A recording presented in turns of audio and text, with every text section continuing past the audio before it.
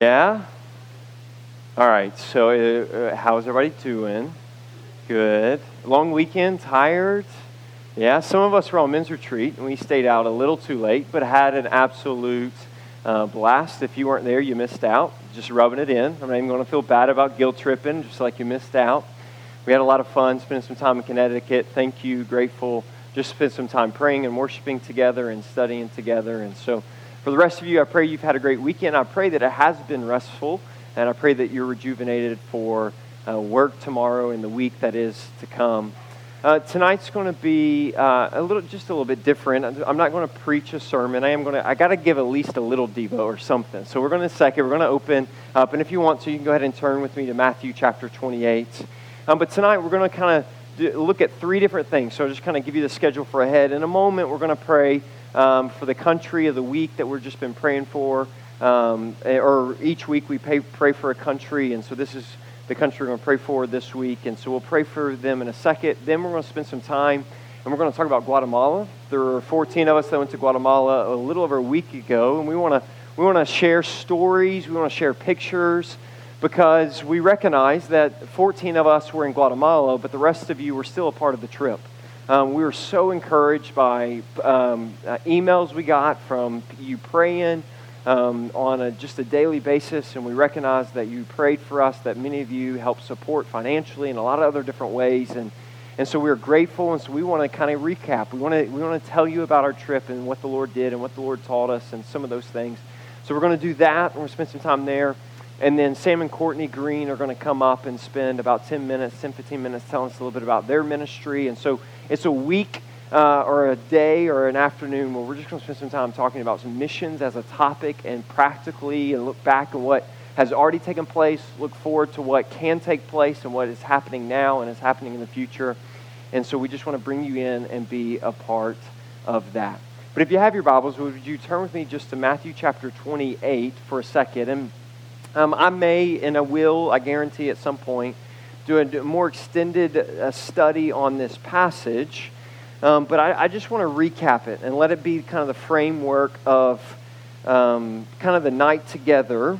If you're new with us, welcome to New Hope. So glad that you have chosen to worship with us. We are in this fall, or summer and fall, we are studying the book of 1 Peter. We'll get back to that next week, and so just know that we're taking a break from that. And so Matthew chapter 28 will be for this week. So let me read verses 16 and following. It says this: Now the 11 disciples went to Galilee, to the mountain to which Jesus had directed them. And when they saw him, they worshipped him, but some doubted. And Jesus came and said to them, All authority in heaven and on earth has been given to me. Go therefore and make disciples of all nations, baptizing them in the name of the Father, the Son, and the Holy Spirit, teaching them to observe all that I've commanded you. And behold, I am with you always to the end of the age. If you couple that passage along with other similar passage, one might be Acts chapter 1, verse 8, when Jesus says, When the Holy Spirit comes upon you, you will be my witnesses in Jerusalem, Judea, Samaria, and to the ends of the earth. And so these passages give us just a good framework and a good reminder that we oftentimes talk about church as a gathering of people on Sunday afternoon at 4 o'clock right here on 16402 Goethals Avenue. We think of this as church, where we sing some songs and study God's Word. And that is an aspect of church. That is the gathering of the church. But the majority of the New Testament and the majority of our time as the church is a scattered church, not a gathered church. And if we're not careful, because rightfully so, we enjoy this time together. We put a lot of emphasis on this time together. We put a lot of energy making this time happen. But if we're not careful, this can become church, and the gathering and the scattering is just the rest of life. But in fact, Scripture makes it very clear that the purpose of our gathering is to be equipped so that we can be more effective in our scattering. Scattering is the end goal. Our gathering, in one sense, is a means to an end. It's an end in and of itself because it's a beautiful picture of heaven here on earth as we gather together as the body of Christ. But the equipping aspect is a means to an end of the scattering of us when we are all over the city, we are all over the state, and we are all over the world as we travel. We recognize that we do this, we have this intentionality of going and making disciples to bring God glory, and that is our purpose and our mission as Christians left behind, right? And so I want to say this and just kind of let it sit, and this will be the thought, is this idea of mission is not just a good idea or a suggestion, but it is the singular reason and purpose of your existence here on this side of eternity, as when it pertains to you having the gospel and communicating it to other people. Now, clearly, the chief end of our existence is to glorify God, but we glorify Him by praising His name, speaking His name, and making disciples of all nations. This is a purpose. This is part of your identity as Christians. It is a command to be followed. And so tonight, as we talk about missions, we're going to see it short term, we're going to see it long term, we're going to talk about it locally, we're going to talk about it globally, and we're going to pray, and there's going to be a lot of different emphasis involved. But I want us to see that there are a lot of different aspects to missions. There's a lot of different aspects to what we call missions and some of those things. And so we want to see all of those things together. Okay? So if you would you grab this card? It's in your handout, in your bulletin. And we're going to pray for the country of Eritrea this week. Now, once again, we give you a different card each week. And we want to pray for the country here in our time together. But we want you to take it from me. I just stick it in the front of my Bible. And so anytime I grab my Bible throughout the week, I see it and I'm praying. And so we want to just take the moment, and we recognize an impact of missions and an impact of us fulfilling what God's called us to do is simply praying for that to happen. It's praying for His kingdom to be advanced, praying for people to come to know Christ. And so we recognize that missions is very much going, but it's also praying and the staying. And so here in this moment, let's just pray together. We just take a moment, look over the card, some of the prayer points, and we'll read those, and then we'll pray together. Thousands of Christians have been imprisoned in Eritrea over the last decade. Pray for endurance for brothers and sisters detained in horrific conditions, and ask God to give them perseverance in their faith. Pray for the president that God would work in his heart and reveal the truth of the gospel. And pray for the cooperation among the Christians of Eritrea, that they would be one. Would you join me in praying for Eritrea? Let's pray. Jesus, thank you.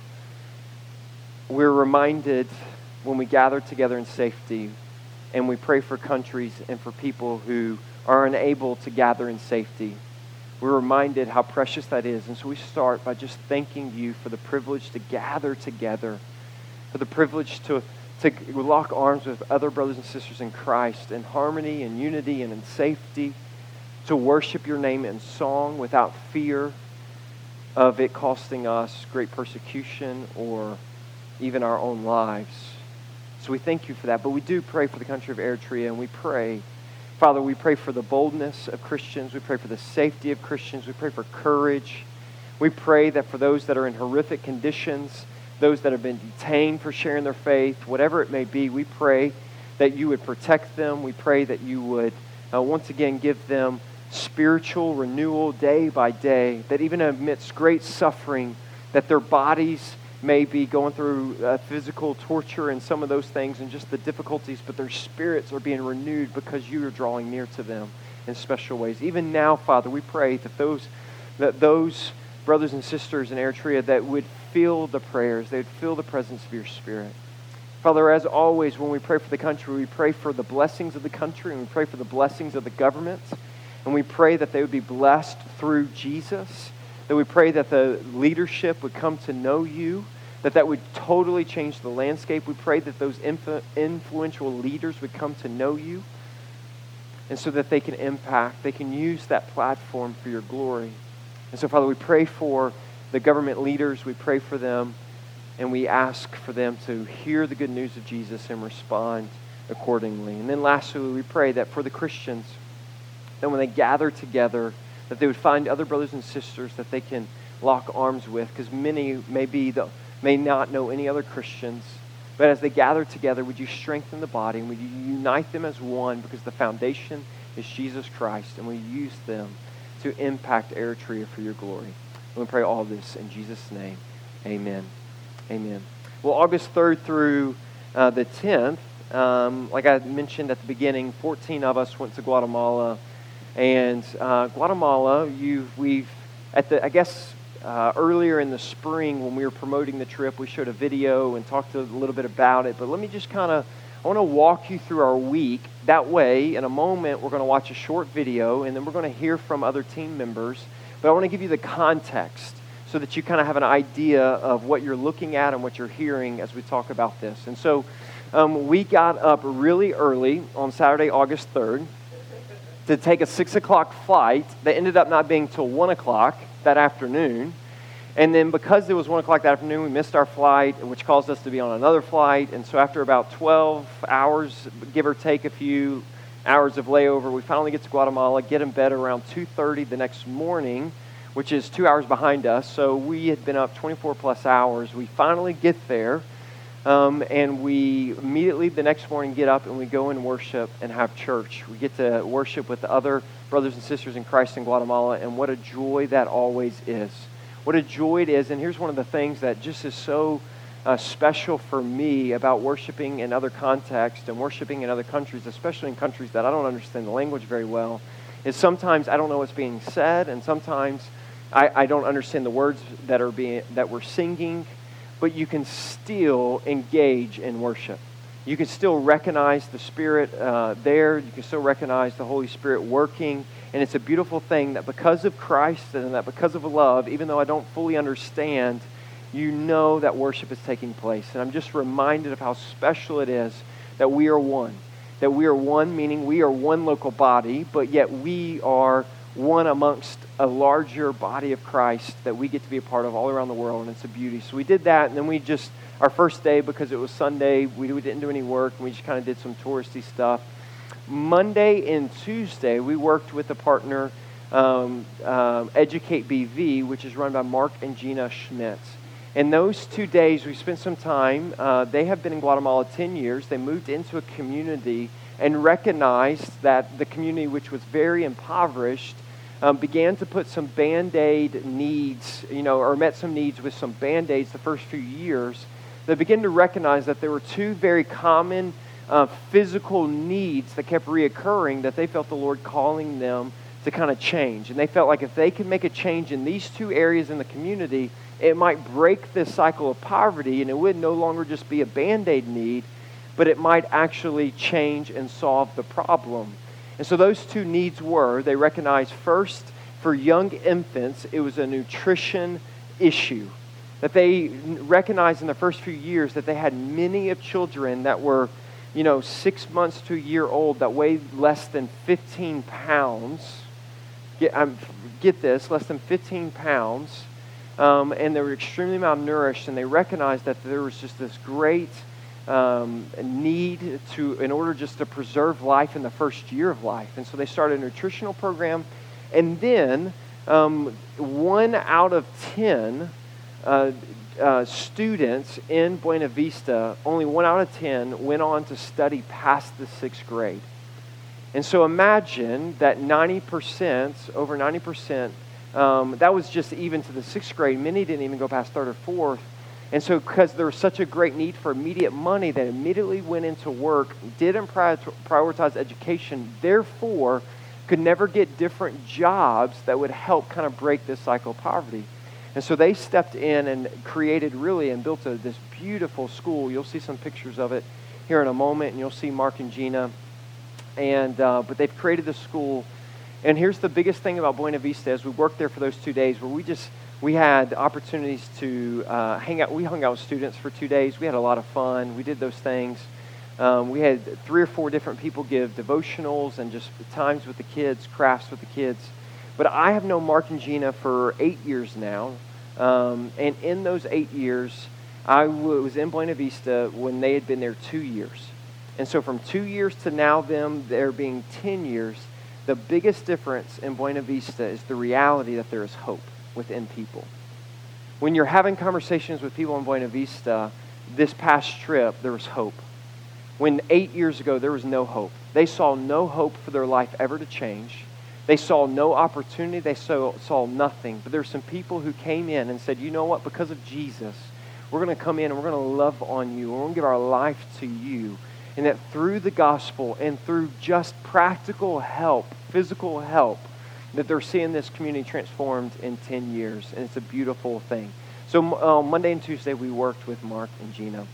On Wednesday and Thursday, and intended on Friday, but on Wednesday, Thursday, and Friday, we were scheduled to build homes. And you're going to see some picture of those homes, too. We went to a different community, worked with a different church pastor and a different partner that I've been working in this community for 3 years now and have worked with this pastor for years. And I'll come back and make a point about those two things. But in this community, the biggest need is just a dry place to sleep. Guatemala, where we were, was at any time between 5,000 and 7,000 feet above sea level, pretty much on the side of mountains the whole time, and it rains, rainy seasons, 4 to 6 months every year, and it rains every single day. So imagine where you live in the path of downhill, coming down the mountain rain, every single day for 6 months, and your home is not waterproof in any way. It's not waterproof through your roof. It's definitely not waterproof under you. And it's like sleeping outside without a tent, basically, and that's your life. And so the pastor recognizes that in this community, the best way he can practically love on people with the hands of Jesus and share the gospel is to give them a dry place to sleep. So when I say we built homes, we built 12 by 12, 10 sheds, to be honest. By our language, it'd be considered a shed. But to them, it's dry, it's locked, it's safe, with a concrete floor and metal siding. And to them, it's a home that will change the future of the family. So we did that Wednesday and Thursday, and we actually finished early because the team was that stinking incredible. This is my 9th trip to Guatemala, and I'll honestly say this was the best team I've ever taken. I mean, you clap, but I've always taken like teenagers before, so it's not that hard to beat, but I'm just kidding. I've taken adult teams, but it was the best team, and the team worked hard, and we finished ahead of schedule, and so Friday we got to kind of relax a little bit, finally catch up on some sleep maybe, and then made our way home late Friday night on a red-eye flight. So with that being said, you kind of have the context for what we did. So you'll see, if you see a big yellow school, that's Monday and Tuesday. And if you see a community where we're building and we look like we know what we're doing, Brian actually did, but the rest of us were kind of figuring it out. That was Wednesday and Thursday. And so if you would, go ahead and kind of cue the video and you'll kind of get an idea and see some pictures of a little bit of what I shared. Said I am going to invite up Brian and Maureen if they would come and hang out with me, and you're going to hear from them and a few others in the crowds, maybe in a second too, of just a little bit about Guatemala. And I got the small one over here. I'll be good. And so who else is here from the team? I know not everybody's here. Some couldn't make it. You kind of just stand too, so you kind of, everybody's seen you in the pictures, but just want to see who's here. Perfect. Woo, woo, woo, woo. Y'all can go ahead and grab a seat. There may be moments, if time permits, where I'm going to ask them a question, they answer, and then I may just turn it to one of you. If you want to just kind of jump in and share, just kind of be prepared for that if I were to do that, if you want to think through it. And so just quickly, just kind of let's jump into it. If you would, just introduce yourself, answer 2 questions, and then you can pass it off to Maureen and allow her to answer these questions. Here are the 2 questions. Why did you go on the trip? And what was your favorite part about the trip? Let's start with those 2 questions. Can you do that? Yeah? Ladies first. Fair enough. Fair enough. Hi, everyone. My name is Maureen. So why did I go on the trip? So going on a missions trip was actually something that I'd been wanting to do for a really, really long time. And for several reasons, I wasn't ever able to. I had done stuff in the country, in the state more so, but nothing international. So when God opened up the door to go to Guatemala, and I was able to go, I just went. And my greatest desire on this trip was really just to see what life looked like outside of the bubble that we live in here. What does poverty look like? What does life look like? And how is God working in that country? He showed that for sure in more ways than one. And your favorite, if you could say one thing was your favorite part of the trip? Yeah, so it's really hard to choose one part. And like you guys saw, there were so many incredible things that we got to witness. But if I really had to narrow it down, on Wednesday during the week, we met a man named Caesar. And he's actually a man that's connected to the ministry of Mark and Gina's Educate BV. And he was actually diagnosed with a terminal illness about over 10 years ago. I forget the exact amount, in which his bones are fusing together. So as of now, all he can move in his body is just his right hand, and he can speak to us, so he can move his jaw, his mouth. And so the minute we walked in, he went around the room acknowledging each and every single one of us that was there, and he was thanking us for being there. He greeted us as his brother and his sister. He thanked us for being a gift, for being there. His story was just amazing. He told us how he was diagnosed with this illness, and it's a terminal illness, which means that progressively it's planning to get worse and worse. But when the day he received the news, the first thing that he did was just worship God, and genuinely worship God. We even got to witness him singing a worship song in our midst, and it just convicted me because I know we all go through struggles and trials and tribulations, but my first gut reaction isn't to just praise Jesus for that tribulation. Most people fall away from God and turn away from God in the midst of suffering, and here's someone who's terminally ill worshiping God with all his heart and all his mind, and and he told us that the reason he does that is because God is worth it, and his plans are always better than our plans. So meeting Caesar was definitely my favorite part. Right? Everybody. Oh yeah, good job. They're going to answer a lot of questions. If you want to save your claps to the end, you can clap if you want, but. My name is Brian Whitaker. Hi, everybody. So the main reason that I went on mission, it started out to be more because we're supposed to. Great Commission, thanks to our awesome leader and pastor. He's been really reorientating us to Great Commission, which has trickled down into my community group that we need to be making disciples of all nations, especially when he taught me the Greek ta ethne, which is ethnic groups. I don't forget anything you teach me, man. So when we had the opportunity, especially with my wife, to not go waste money on sightseeing in Israel or the Eiffel Tower and wave at it, we had the opportunity to spend our first anniversary trip on mission. And we're just so grateful that God gave us that opportunity and to go across the borders and just spread the gospel to some of the most impoverished, poorest people in the world was just so worth it. Especially these little children who have nothing. You're worried about your YouTube buffering or your PlayStation not turning on, and they don't even have water to drink, and they're smiling at us, and we're all crying because they just love Jesus so much. And like you ask this little kid, ¿Te crees en Jesucristo? And they look at us like, of course we do. Like, why wouldn't we? And they have nothing. So it started out because of the Great Commission, and it just once we got there, we were just overloaded with joy and spreading the word. And my favorite part of the trip, Moose Dolman, was definitely Caesar. And one thing that he said when we introduced ourselves, now mind you, this guy can't move because of his illness. His right arm and his lips move and a little bit of his head. And when we introduced ourselves, he said, Te amo en el nombre de Jesucristo. I love you in the name of Jesus Christ. And tú eres un regalito de Papito Dios. You're a gift from my God.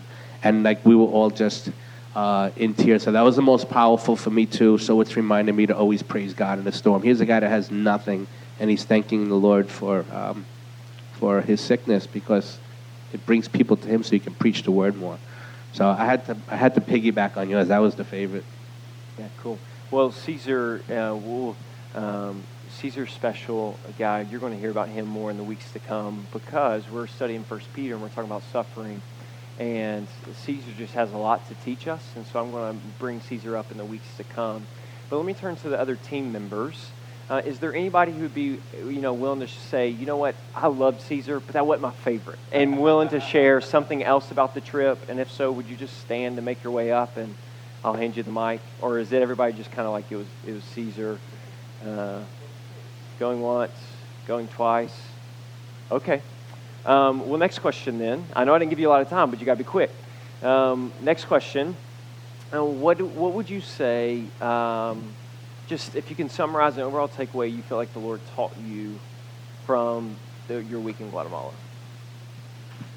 That no matter how bad our situation is, we need to and should be just praising the Lord and just, thanking Him in the storm of life, because we have it really good here.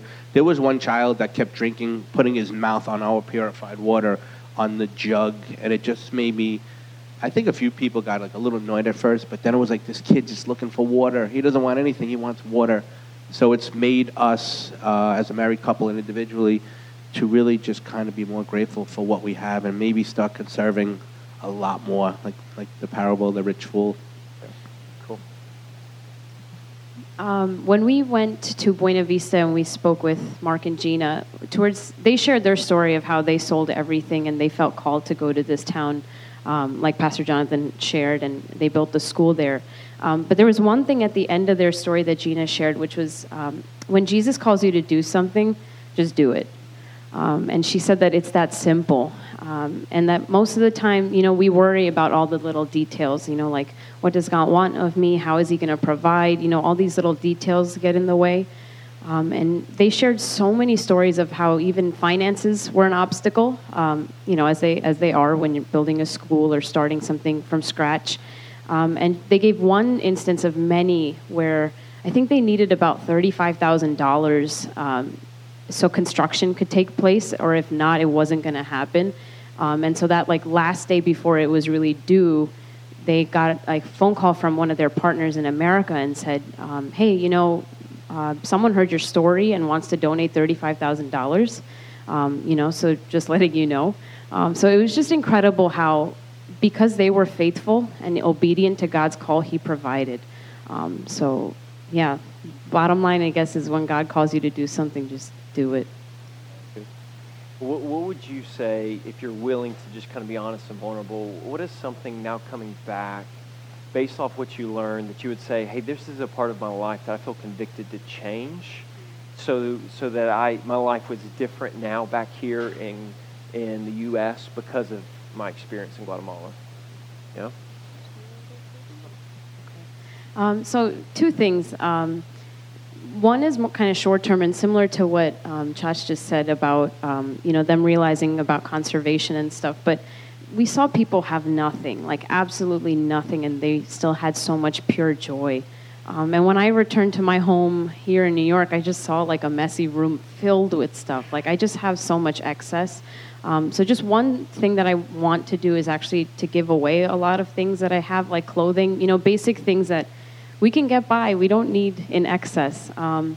The other thing is, it was really incredible to actually witness Pastor Jonathan meeting a child that he and Jenna sponsored through Educate BV. And we actually got to witness, when you give to an organization like this, how it trickles down, how it impacts the child's life, but also their family and the community. So I definitely want to, sponsor a kid, through for Educate BV, and I think in addition to that, just my last thing is continue to pray for Guatemala, and be more intentional about that, because now we know real faces, we've met real people in these villages, and just about just being more obedient when it comes to international missions. Matthew 28, the Great Commission, all nations, and we're called to go to the ends of the earth. So just being more obedient and praying more about that. Yeah. Yeah, also, I want everyone to realize that we have a duty as Christians the Great Commission wasn't like a mild suggestion. That's a command. Who would I'll speak for myself, who am I to have sat right there and just learn, and not taught. So for the last few years, I've made sure that anybody I come across, that anybody's worth the gospel. Anybody and everybody is worth the gospel. And disciples are great, but apostles are better. We need to go out. Our maybe you can't go to Guatemala. Maybe you can't afford it. Maybe it's not in the cards because you have newborns or whatever it is. But we have work. We have jobs, right? We sit on buses. We sit on trains. Everybody needs to hear the good news. I always tell everybody, if you could take like dirt and dandelions and add orange juice to it, and you can make a bar of gold, you would tell everybody, right? But we're so slow to share the gospel, and it's time that we rethought that. And I also just want to say, we went away with 13, I went away with 13 others who I know some better than others, and I was amazed living life together with 14 people that I know that I just fell in love with all over again, because everybody that went on that trip was so awesome, so flexible, so accommodating. The planes were delayed. We're doing push-ups in the airport. We're playing hide and go seek together. We're just having like the best time and eating breakfast. And I'm just so grateful that God sent us all together. And I'm going to put him on the spot. We're kind of forgetting your leadership here and how amazing you are and how you had plan B, plan C, plan D. You had it all, man. So as a team, I want to thank you from all of us. And we love you, man. Great job. Yeah, thanks so much. Yeah. Coming back to the team members in the audience, is there something you just say, you know what, here's something, I want to answer the question, what did I learn, or maybe how my life will be different back in New York? Leslie, you want to come share? Yeah? Yeah. And then after Leslie, I'll give opportunity for someone else if they want to come share also. Yeah? You want to see? This will be quick, but I felt like going into the trip, I had a lot of insecurities. I'm not an electrician or a construction worker. I'm not fluent in Spanish. But I felt that going there, it wasn't just writing a check. It was actually being the hands and feet of Jesus in this place. And also, I'm not sure if you caught a glimpse of it, where the mother of this home had given me this workbook. And I felt like she wanted to connect with me too. I think she realized that this was not just writing a check, but it was us in the name of Jesus, and her trying to meet that middle ground for us. So I just thought that was interesting and a joy to be able to read this little book with her child. And also, it reminded me of the miracle of Jesus turning water into wine, and how that miracle didn't happen. It was revealed to the servants, the people that were the hands and feet doing the work. And I feel like that was something that I could say, yes, I saw God moving in that way. So that's it. Yeah, that's great. Someone else? I just want to jump up. Yeah. Okay. One more thing?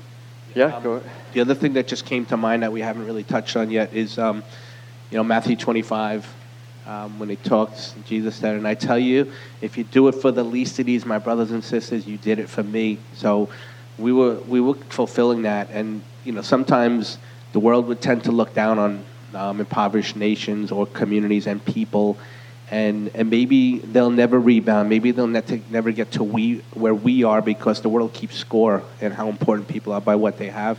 But they got fed something a lot better. Yeah, we brought a shelter, we brought laughter, but we also brought the gospel. And I do believe that there was one guy, Freddie, the third house we built, who had kind of forgotten about the Lord, and by the time we were done, he was tearing and talking to him afterwards. Said he's going to start reading his Bible again and go back to church. So it's important. Yeah. Well, my next question was going to be, what would be a challenge you would give to the rest of those who maybe have never been on a mission trip or some of those things? You kind of answered that, you give some challenge really before some of those things. So, but before you answer the question, let me ask this to the team members. How many of you, this was your first international mission trip? Yeah?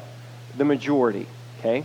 And so some of you are kind of hearing this and maybe going, hey, I want to be a part of that. All of you should at some level be going, hey, I want to be a part of this. Because I do think that every Christian should have their passport, not for vacation purposes, although you should have it for vacation purposes.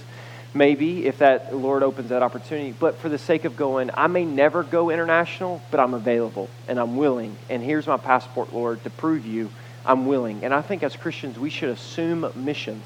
We should assume the Lord's going to call us for an international mission trip or a local mission trip, or assume he's going to call us vocationally around the globe. We should be assuming that. And so with that being said, both of you, this was your first, yes? So how about I answer this question? Maybe it's a little bit different. Is for those who are kind of going, hey, is this something I could do, but maybe have some concerns? As those who are on first-time Mission Trips International, you had some concerns, you had some questions. What advice or challenge would you give to those who are considering it, but I don't really know that this is something I'm able or capable to do? What are some roadblocks or challenges that came up? How did the Lord do that and might give a challenge to others? Does that make sense? Yeah? I didn't prepare them for this question. So you see the hesitation. They got to think about it a second. Put you on the spot. Sorry. So I had a lot of hesitations going on the trip. One was finances, which I think is oftentimes a common one for a lot of us. But God provided, as He always does with finances, so that came through. And then, as you saw in the video, we were building houses, so I don't think I've ever done anything remotely close to that before in my life, so I was really concerned about that too. Although that's specific to this kind of trip that we were on, but yeah, I think those are probably two of the biggest ones that I was concerned about. Brian, what about you? You got to see Mo swinging a hammer. It's good. For me, it was, as most of you know, I had like reconstructive shoulder surgery last November, and I went back to work. They were gracious enough to hold on to my job with the union, and then I'm like, hey, I'm back, but I'm going on mission in 4 weeks. So I was a little concerned about that. And then also, basically, I'm a insomniac by DNA, and I was concerned about not being able to sleep. And this one's really shallow, but I'll be transparent. I was like, hon, how am I going to sleep without air conditioning? And you know what? It all worked out really good. I even forgot my medication. And we went to a pharmacy, and I'm begging these people in my best white boy Spanish I could, and they gave me it finally. But I think that this is where you got to truly believe that God's sending you, and He will work out all those little kinks, and He did for everybody. Yeah, awesome. Well, let's give it up for these guys. Thank y'all so much. Let me take that from you. Yeah, dude. Let me give a quick couple of challenges and thoughts. I'm going to invite Sam and Courtney up. What was my biggest takeaway? Because being there a few times, I've seen a lot, and so some of the first-time experiences, I've experienced some of those things, and so my perspective is different. But here's my number one takeaway from Guatemala this year, and I want to encourage you as New Hope, is what I said at the beginning, is this was the best team I've taken. And I say that, one, because it was a more mature age. I do often take students, and so that naturally is better. But everybody on the team, the Lord put a team together, and I realized everybody on the team is leading in some capacity and are people of influence. And I just begin to realize and recognize the leadership that we have at New Hope. And let me give an example. At the end of the week where we built 4 homes, and then we were dedicating each home. And we just spent about 10, 15 minutes just sharing a story, sharing the gospel, talking, praying. And we've been with them the last few days, but this is just kind of like the official dedication time. We give them a lock to their house. And this is what I did this year. We walk up to the first house, and I turn to the team, and I say, look, we're going to do 4 of these. And I'm going to do the first one. And I want you to just pay attention, kind of get an idea of what we mean when we say dedication, what you think about. And then in a minute, we're going to go to 3 others, and I'm going to ask 3 people to step up and do the dedication. I'm not going to say anything else. And I did, and people took care of all the rest of the dedications. I say that to say, in years past, I've never done that. In years past, one of 2 things happens. One, I dedicate every home because no one else on the team has the leadership competency to do so. Or 2, I spend days and weeks ahead of time helping people prepare for that moment, which there's nothing wrong with. But the point is this, that I recognized, and I want to encourage New Hope, is so filled with incredible leaders and people who love Jesus, that for me, this was the least stressful trip I've ever had to plan, because at any moment I knew that any person could step up and do whatever is needed. And I walked away just being encouraged, and want to encourage you that God has gifted this body greatly. that you have incredible giftings. And I want to encourage you to don't sit back, but to step into those giftings, because watching the team serve in Guatemala, where I intentionally just took a back seat a lot of the times, was an incredibly proud moment just to see that I have the privilege of leading you. And so I want to encourage you, but seriously, that was my biggest takeaway. And then let me answer this question, the most common question I get on short-term mission trips. Hey, why don't we just send money? Wouldn't it be better if you just took that $1,400 you paid and just sent money to have the houses built? You could have built more houses. Yes, that is true. We could have built more houses. But you got to recognize, if you've ever been on a mission trip, and you've been, especially one that is people-centered, in the sense you're spending a lot of time with people, you can't send enough money to replace the moments where they recognize that you love them. Better yet, Jesus loved them so much that you were willing to pay that much money and travel all this way just to hug me and let me know that. You can't pay enough money to replace that gospel moment. And so, yes, there are moments as a church where we decide, you know what, it would be better for us to send the money and help the local partners and just fund them. But other times, we need to put our feet on the ground, also recognizing we're always working through local partners. We recognize that what we do in a week is not changing a community. It's not changing a generation. It's only just being a part of helping those who are on the ground, like Mark and Gina and the pastor that we built houses with, just to come and be hands and feet in a special way. And so we are very intentional with that, but I want you to recognize that you can never replace people-to-people contact. Christ did not just send us help. He came to us and was our help. And in a similar way, we step in. And so I want to challenge, that's why we do that. All right, with all that being said, that's global. Now let's draw our attention to local for a second. So Sam was on the trip, so I want to invite Sam and his wife up, and anybody else they want, however they want to do this.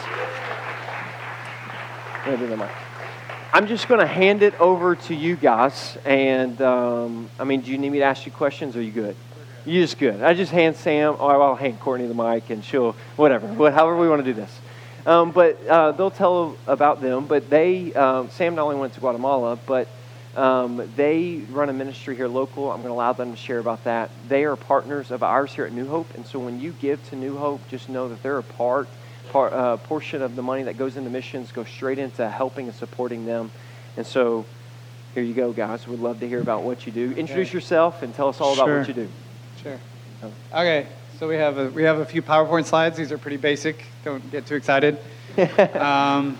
So every time we've done we've done a lot of presentations at a lot of churches, and we always talk about strategy and numbers and statistics of unreached people groups, and we're going a totally different direction today.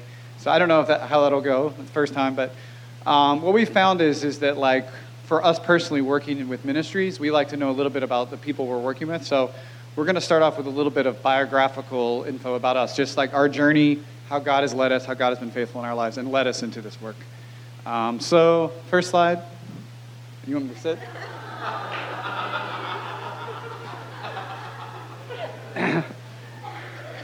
So, okay. So I was born a long time ago. And, yeah. 10 to 15 hours. Yeah. Okay, so anyway, I'm just going to give a little background on my family. So two things I want to emphasize with my family. My family, like, everyone is Christian, and they are sincerely Christian. It's a big blessing to me. And so my grandparents were elders in their church. My parents helped start the church they're part of today, and my dad serves as an elder there. I went to Christian school. I went to church camp. Every time the doors are open, like, I'm in church, right? And so I'm just so blessed that I have a family that really instilled in me a love for Jesus. When we were kids, we read, like, missionary biographies about Hudson Taylor and other missionaries, and so it sort of instilled those in my heart at an early age. And so my parents really desired for us to really know Jesus and to love Jesus in a real way. So that's awesome. Another thing with my family is my parents are both valedictorians of their high school class and very highly successful, and they push us to do well academically. So I was valedictorian of my high school class, went to college, studied math and computer science, did an MBA, got a job at a Fortune 500 company in IT and finance, worked there for a while. While I was doing that, I got master's in finance and master's in accounting. And so highly pushed towards career.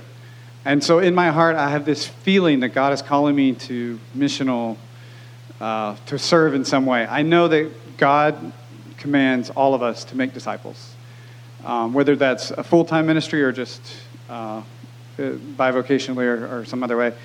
But I wasn't doing that at all, like not at all, not even close. And so I realized there's something wrong here. I think you have to recognize that I need to change. There's a whole and so I wasn't sure what. That basically feel like somehow they canceled. I ended up in China. And they've just been driven some so I left frankly, career world cases, and looked into different options feel like and their whole identity moved to China to be a missionary. So Before I went, I had been accepted to grad school at NYU. And seek justice. And NYU told me that they would defer my enrollment. I don't know what the right mechanism so that is. I could go to China and then come back. So I want to trust God to go somewhere, but I also want like a safety net, right? Just in case maybe I've got like this other thing going on. So I will stop there and let Courtney talk because we're going to go back and forth quite a bit. Quite from Sam. I grew up in China. Nobody in my family knew God or followed God. Oh my, that was college years. But even worse, my grandpa during Cultural Revolution, as a police officer, his job was to go to the church and write down people's names and turn it in to the government. I'm not proud of that kind of legacy, and I'm still heartbreaking thinking about where his soul is now. But just to show you how far away I was from God. The only time I went to church before age 20 was once my high school friend said, "Hey, there's a feast at this Catholic church in the city, let's go." And we went together, stayed in line for a long time, only to find out it was just communion. Because in Chinese it's called Holy Feast. We thought there was a feast. And I was disappointed. But in college, junior year, I met some American missionaries. They shared the gospel with me. Long story short, I became a Christian. And it's exactly 12 years ago today, I married Sam. And so today's our 12th, And he's the main person. Thank you. Yeah, he's the main person led me to Christ. But it was not easy. Am I supposed to share more? Yeah, it was not easy. My worldview grew slowly, and when we first got married, there was a lot of struggles and a lot of fights because his heart is for missions, and I had my American dream. And when I gave birth to Elizabeth that year, 2012, 2011, Sam pushed me to take this 15-week course called Perspectives. Actually, Josh Collins is one of the teachers there taught me before that I was like not interested in missions, not like just loved money and comfort. But at the end of the 15-week, I was very convicted I needed to do something, change myself. So that picture is actually 12 years ago today. One of the stories in that class, Courtney told me that the first night of the class, they asked everyone, we're going to go around and ask, why are you taking this class? And she said some of the people gave these really spiritual answers like, I want to know about God's mission and how to serve in the Great Commission. And I want to know God's plans for the world. And Courtney said, I don't want to be here. My husband made me come. But anyway, through just this process through our marriage and God leading us, we saw like God leading us towards something, but we weren't sure exactly what. And the first, opportunity we found to like really serve and that really challenged us, God really worked on our hearts, was we got a phone call and they said there's some missionaries from Colombia, not the university, but the country, and they're coming to New York City and they don't have a place to stay. And we said, sure, these are great missionaries, so it'll be great. We'll let them stay at our house. And then they tell us, no, we don't need you. And so like a month later, we get a phone call and say, we just arrived and the place we're going to stay doesn't work. Can we come right now? We're like, okay. So they come to our house and they're bringing Colombians with them. It's not just the missionaries. And then they also tell us the reason they're in New York is they have come to get this guy's mom and brother out of the homeless shelter in Jamaica. Mom has some mental issues and disabilities, and So anyway, they bring them over to our house to have this visit because they're all staying at our house. And then that night, we're taking them back over to the homeless shelter. And the plan was for them to all move to Columbia together in like 2 weeks. And Courtney and I were just thinking like, we just felt really bad to send them back there. And we said, we've been blessed with so much. And I really don't want them in our house. They stink, they smell bad, they have mental problems. But on the other hand, I know that God is telling us, move them into our house. And we were like going back and forth, like, what do we do? And finally, we just we have to obey. God wants us to do this. So the picture on the left is this family. And so we moved them into our house. So they moved into with us for a couple of weeks, complete strangers from the homeless shelter. And we loved on them, and things didn't always go so well. There were some issues. But anyway, after 2 weeks, they did leave. So it was sort of like a safety net. We're going to trust God. Like originally, I was going to trust God to go to China. The reason we ended up in New York is after I came back from China, I did go to NYU. And then again, here we have like a safety net. Like we're going to bring them into our house, but we know it's only for 2 weeks, so we can do that. But slowly, God is growing us. And then just a few months later, Hurricane Sandy hit New York. And there was this big push to bring in people who've been displaced. And so, again, we were really struggling with it. And we told people at our church, it wasn't New Hope at the time, we want to bring Hurricane Sandy victims into our house. And they told us we were crazy, like you're going to get robbed and killed. But anyway, that's them. So on the right, this mom and daughter came and lived with us during Hurricane Sandy. And so, at this time, we weren't really sure where God was leading us, but we knew, God was really stretching us and challenging us in ways that, some part of us we were scared, but then we thought, we should do this. And so God really grew us in that. So then we got connected. We decided, where is God leading us? And we felt God's leading us to international student ministry. We intentionally moved to our house because it's near St. John's and Queens College. And I talked to University, I talked to Crew and Navigators. 2 of the 3 didn't contact me, didn't write me back. One of them did, and after they talked to us, they said, we think the best thing for you to do would be to go to St. John's and start your own ministry. And then they left. That was the end of the conversation. And we had no idea what to do, so nothing happened. But a few months later, we ran into the organization we work with now, which is International Students Incorporated. And they connected us with a professor at St. John's who helped us get started. And he said, I'll do everything. I'll run the Bible study. I will help. I'll bring the students. All you have to do is open your house. And we're like, okay, I guess I can do that because we don't really know what we're doing. Yeah. And so this is the first night. This is the first ever time we had international students at our house here. And we were just really dependent on this guy because we were we don't know what we're doing at all. And after 3 weeks, 3 times of meeting, he said, my family's going through this big family drama. It's very stressful. I can't do it anymore. I quit. If you want to continue, you're on your own. And he left. So we were like, okay, how hard can it be? We'll just do what he did. So we called up the same students. We invited them over to our house, right? And most of them came back, and we did Bible study, had some dinner. And then 2 weeks later, we were meeting every 2 weeks. 2 weeks later, we did it again, and we only had 6 people come. And a couple weeks later, we had 4 people come. A couple weeks later, 2 people. And by the end of the semester, there were a couple times that we invited everyone. We had all this food. We were ready to go, and nobody came. We successfully took this ministry and just drove it into the ground. Very humbling. And we're I don't know if this is the right thing, what we're doing is right or not. Is God really leading us here? But we really felt maybe this is what God wants for us. And we sort of felt we'd been praying about going full-time, do full-time work with international students. But after driving a ministry into the ground, you sort of wonder, maybe I should go do something else? So we felt God might be leading us to that. But for me, the biggest obstacle is finances. Because to join this organization, do this full-time, that means we have to quit our full-time job, like Sam's job, and raise more than $80,000 a year. That just, how can that be impossible? And honestly, for me, also as Chinese, as someone grew up in China, it's so shameful to ask for money. You don't do that. And I still had this, like I said, crazy rich Asian dream. I was still hoping, Sam will make it big and I can help my family in China become also crazy rich Asians. But I also had a fear. We had 2 little kids. If we can't raise support and he quit his job, and how are we going to provide for our children? They're going to go homeless too.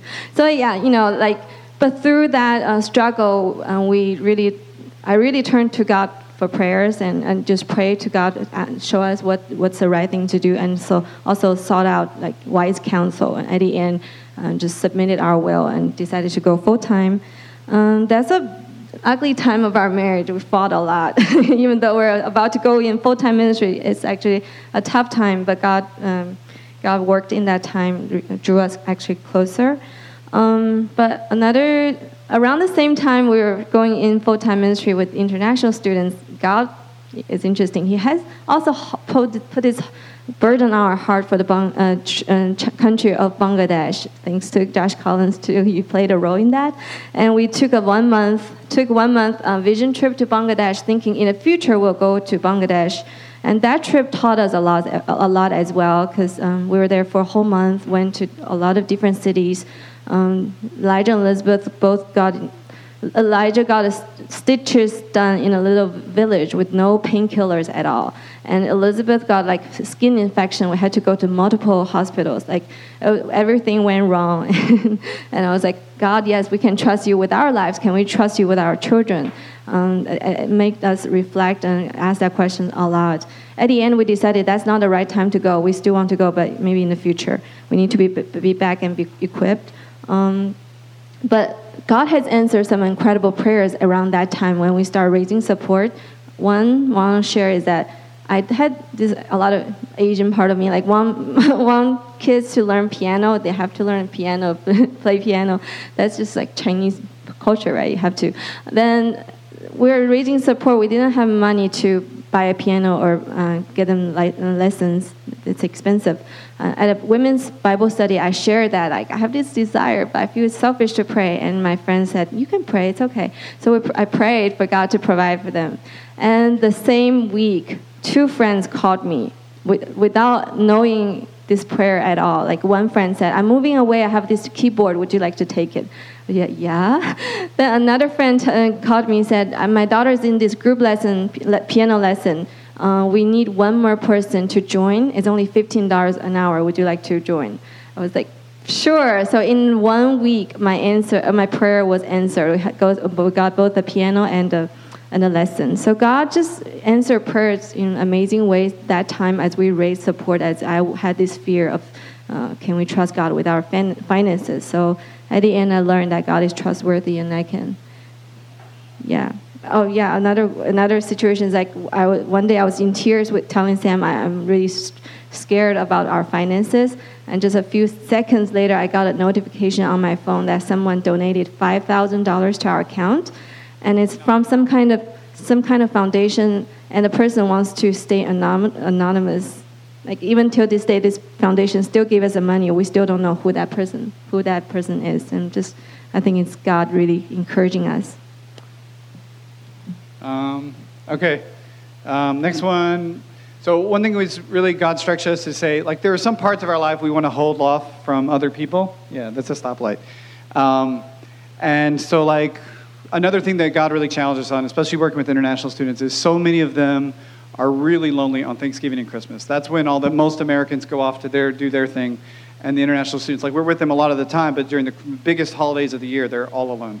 And so we were really challenged, like, God really called us to just say, hey, let's spend some time with them. So Thanksgiving, we spend time inviting them all to our house. We started doing that. And Christmas, we started taking them to Kentucky with us. And so the first year we had this arranged, we were planning to go to Kentucky. The idea is we're going to drive there because our van's not big enough. They're going to fly. Then when we get to Kentucky, we get a church van and go pick them all up. And the day before we're supposed to leave, we get this check in the mail. And again, completely unexpected, for $300. We're like, why did we get $300? We don't even know who this person is. But we were like, okay, that's great. And so then that night, I'm driving, the night before we're supposed to leave, and the stoplight goes through the windshield of the van about 1 inch from my nose, shatters the entire windshield, doesn't cut me at all, right?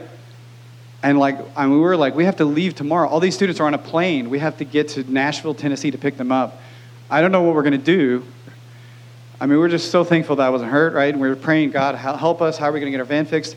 We take our van the next day, have to get it expedited, fixed as fast as possible from the first place, right? Cost to fix the windshield of the van, all the damage, $300. I'm like, okay, God. And at the time, We thought, like, this is spiritual warfare, right? And the first person we ever have student to become a Christian during that trip, she gave her life to God. She got baptized here at New Hope January 2015, and now she's back in China sharing the gospel, working at a Christian company. Yeah. Hey, sorry to cut you off a little bit. We're running short on time. Can you cut to answer two questions for us, if you don't mind?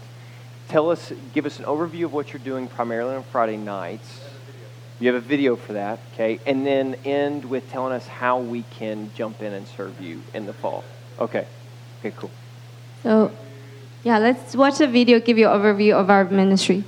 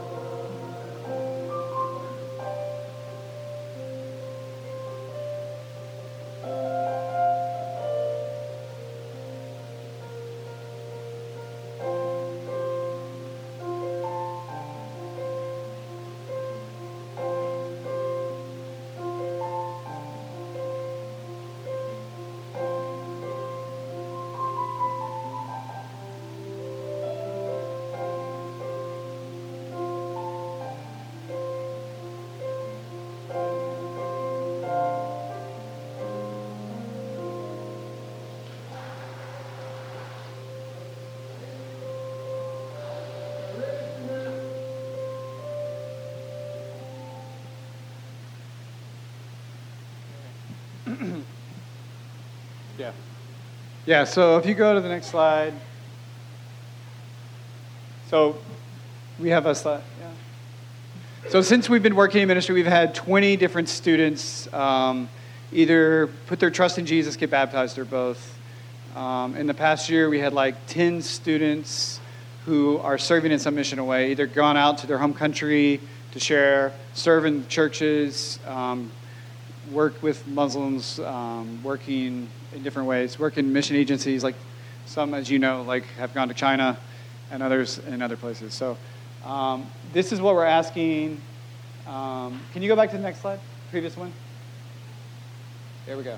So different ways you guys can help. What we're going to ask you to do is fill out a card if you're interested. Just put your name and information. We're going to contact you. But these are 4 ways you guys can help. Okay, so the first one, food.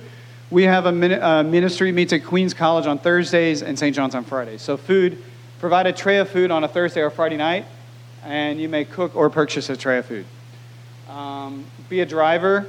We have outreach events on Saturdays, September 14th, October 12th, and October 26th. So that's like all day where you leave at like 8:30 in the morning, come back at 5 o'clock. So we need people to help drive. Go hiking and have fun like that. Friendship. So we have the opportunity to max you up with one person. You know, what we say here is, right, engaging our city with the love of Jesus, one relationship at a time. So we want to, if for those who are interested, max you up with one student, and then you would meet them at least, the goal would be to meet up twice a month, whenever you're free. It could be like once as a Saturday and once as a Tuesday, or whatever is good for you. And then finally, training this coming Saturday, August 24th, from 10 to noon at our house. We're going to have training for anyone who would like tips on sharing the gospel and starting spiritual conversations. It could be with international students, with coworkers, with anyone. And we'll have food. So those are 4 opportunities to get started in serving in some capacity. So all we're asking, we have some index cards. I think index cards like this. Write your name, phone number, email. Leave them out there for us to know, and then we will contact you about what you want to do. Awesome.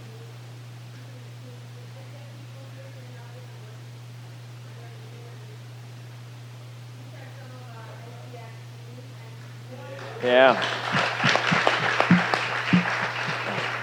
Can I share one last story? Real quick? Sorry. So one final story. 2016, a church in Long Island asked us to go out there and start an international student ministry at Adelphi and Hofstra, and it didn't go well. It went well, reasonably well. Several people from New Hope, Reggie, Blessy, Merlin, Nigel, they helped and hosted in their homes. But we ran into 3 problems, and 3 problems were: 1, access to students. We couldn't get access to students. 2, to go to these places, we needed cars. It wasn't within walking distance. 3, we didn't have a team there in Long Island. Last year, God just worked this amazing miracle for Queens College last August. Within a few days, some of our team members live near Queens College. The president of the International Student Club at Queens College said, we have access to all these international students' contacts. Can we work together? And the church across the street from Queens College said, we would like to partner with you in ministry, and you can use our building anytime you want. We got all 3 in like 3 days. And so we were like, we're going to start Queens College this fall, like in a few weeks. So we did. And through that's how we met Mario and Olivia. That's why they're here right now. That's how we connected with them, because God orchestrated that. And so just giving God glory for working that out. So cool. Yeah. Yeah.